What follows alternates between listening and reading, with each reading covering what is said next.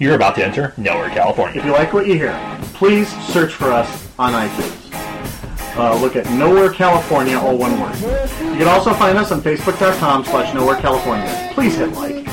And as always, we are very hungry for your feedback, so if you have any requests or anything like that, please send your love, your hate, or your apathy to nowhere_California@yahoo.com.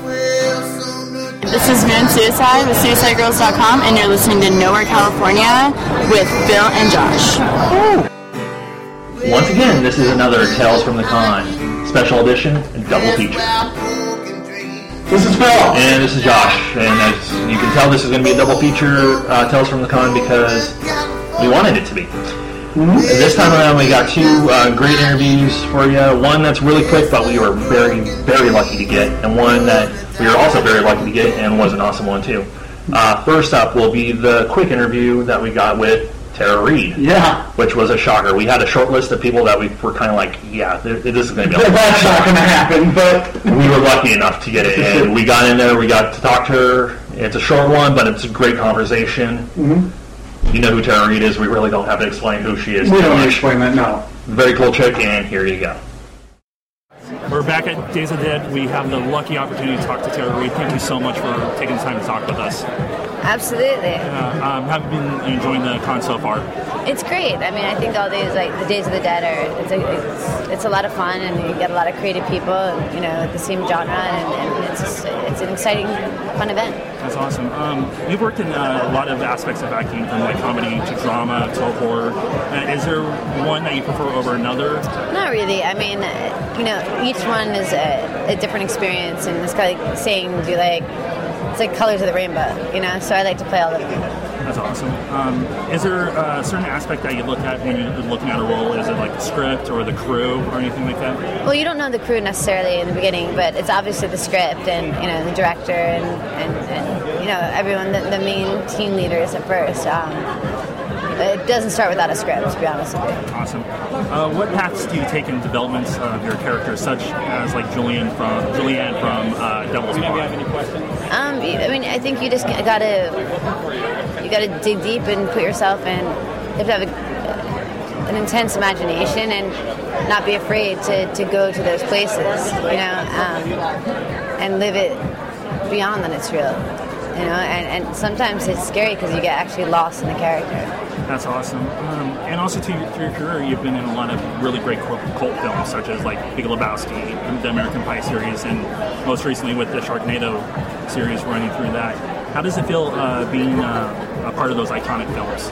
It's great. I mean, there's nothing like to be in an iconic film. And yeah, we like the three you said, they're all different generations and all different genres, but for so many years, like the last 20 years, there's been another cult film. Like, to get one in your life, you're happy, and I've gotten a pretty good amount, and it's just been wonderful to be a part of. Awesome. Thank you so much for taking the time to talk with us. Is there any upcoming projects or where we can we have the next horror film. It's coming out in November. It's called Charlie's Farm. Okay. All right. Thank you so much. That was a great review. Yes, it was. It was so awesome talking to her. It was quick, but... Well, no. I mean, the fact that we didn't have any kind of time at all was just terrific. Yeah. Next up is Dale's ATM buddy. Yes, he was. She actually took the time, little sweetheart, to let me know where the ATMs were located in the hotel. So that was a lot of fun. And also, not to just relegate her to ATM directions. Uh-huh. The mom from E.T., Cujo, Psycho woman from Frighteners, Critters, the fucked up movie Lords of Salem. Yes. This lady has a long list of great roles. She was amazing to talk to. Yes. Hell of a resume, hell of an actress. Yes. We're back at Days of the Dead. We're here with the legendary Dee Wallace. Thank you so much for taking the time to talk with us. You're welcome so much. Yeah. How have you been enjoying the con so far? Really good.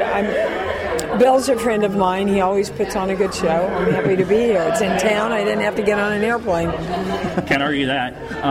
How's the interaction with the fans been? Has there been any standout moments so far? There's always standout moments with fans. Always. I always hear stories I've never heard. I always get pictures I've never seen, posters that I don't know where they come from. I always love interacting with the fans because they're very true, and not fake, and just really true appreciation for your work and what you've done. That's awesome. Throughout your career, you've worked in a lot of sci-fi, horror, and thrillers, and basically all around. What have you noticed, like the evolution through those genres, like the evolutions through like sci-fi and horror? Well, I think we've lost pretty much the horror film. Yeah. They call them horror films. They're really slasher films. There's no character development. There's very little story development. And you don't really care about the characters. So I think there's been a huge shift from what a really true horror film is. That's very That true. is a very good And sci-fi, has become all special effects. All special no story, effects. but just all special. Well, like when we did Cujo, Yeah. if they redid it today, it would be with CGI dogs. Unfortunately. Not the same thing. Yeah, No. not the journey, not any of Rob that. Bottin's werewolves would be all CGI. Not the same thing. You get a whole different element. It's a whole different movie. Yeah. One of the last movies that kind of bridged that gap between the old school and unfortunately, the new school of psychological, supernatural movies, The Frighteners. How did you come across that role? I auditioned for it. Yeah. I went in and auditioned for Peter Jackson and Michael J. Fox. Wow, awesome. Over at Universal. And fortunately, a foreign director doesn't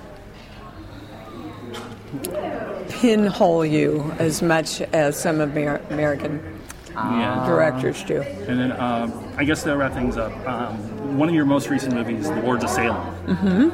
I'll put it out in front of you. When I saw it, my mind was blown because I have not seen a horror movie like that in a long time where you're just sitting there going, what are they doing next? How was it working with Rob? And like I asked with The Frighteners, how did you come across that? I had done Halloween with Rob, and he wrote the part in Lords of Salem for me. Oh, that's awesome. And I adore working with Rob. I would do pretty much anything. He's one For of Rob. those directors when it comes to horrors. I'll watch anything.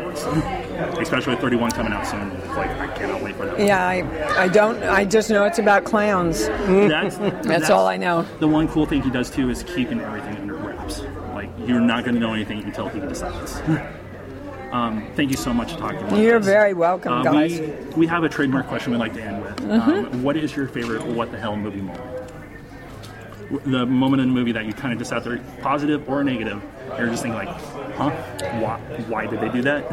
That would be Jack Nicholson in The Shining, and that's kind of my comment about the whole movie. Why the hell did they even make it? I thought it was that bad. Oh, that is Shining has never really been one of my favorites, to be perfectly honest. I just thought, what the hell was a director ever thinking to let everybody go that far and not pull them back? It just, for me, and some people, it's the classic of all time. Exactly, yeah. It depends on who you're talking to. Yeah. Like, Thank you so much. Thank again you. for- You're very welcome.